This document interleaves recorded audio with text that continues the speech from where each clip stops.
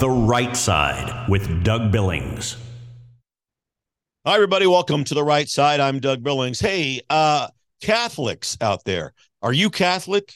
I'm Catholic. I believe deeply in the church founded by Jesus Christ himself. And I even spent a few years in the seminary studying to be a priest.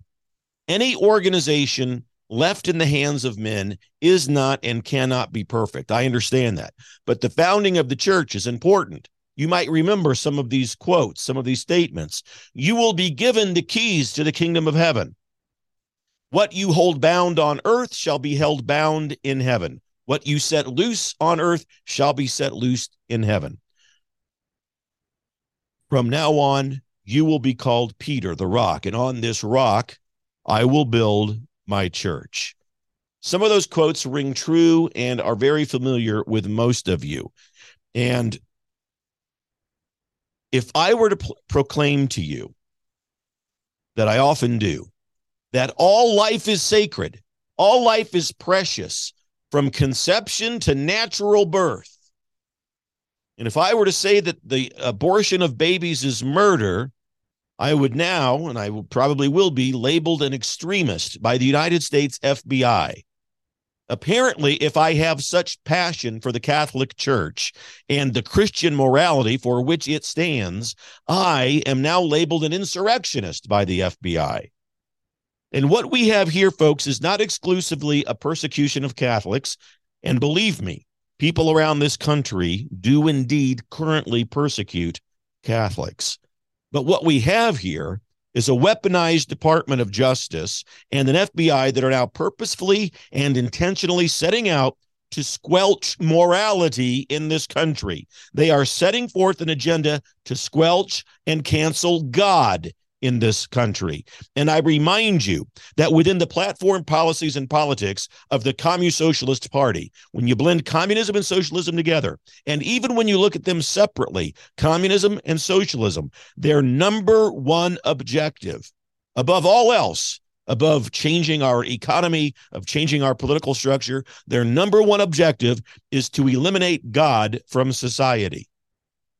Now, look, I know that sounds dark and bleak. The good news is that people across the country of all faith denominations believe in the Judeo-Christian foundations of this republic. They believe that God inspired the foundation of this republic, and that he inspired the creation of our founding documents, that he inspired those documents, that they were written by men. And the role of faith we see in our lives, specifically that role of faith that is surrounded and focused and built on faith in Jesus, is real and it's powerful. And this great reawakening that we're seeing in our republic is that we are encountering and seeing what the divine providence of God really is. Even more so, I believe, on many levels than the founding fathers themselves ever realized this. And that's why I'm absolutely convinced that no matter the challenges and adversities and tragedies that we face in this republic, there are blessings always waiting to be born in our lives and in this republic, specifically as a result of the chaos and the immorality and the challenges, tragedies, and adversities that we face. That's the hope of conservatism. The liberal mindset can't wrap their head around that. When the liberals are faced with challenge, adversity, and tragedy, they have pallets of bricks delivered to street corners so that they can throw them through storefront windows. We don't react that way, and we're not going to put up with a weaponized Department of Justice and FBI that persecutes Catholics, because we stand up more than any other group historically for the right to life of all human beings, and that life is sacred from the moment of conception to the moment of natural death. And through that adversity, challenge, and tragedy, we are greeted with blessing, some of them yet unborn, but we know they're coming. That's the gift of faith, and we have it as conservatives. That's what we cling to, and that's what we profess. God bless you, ladies and gentlemen. Believe it for the Republic. Cheers. The Right Side with Doug Billings.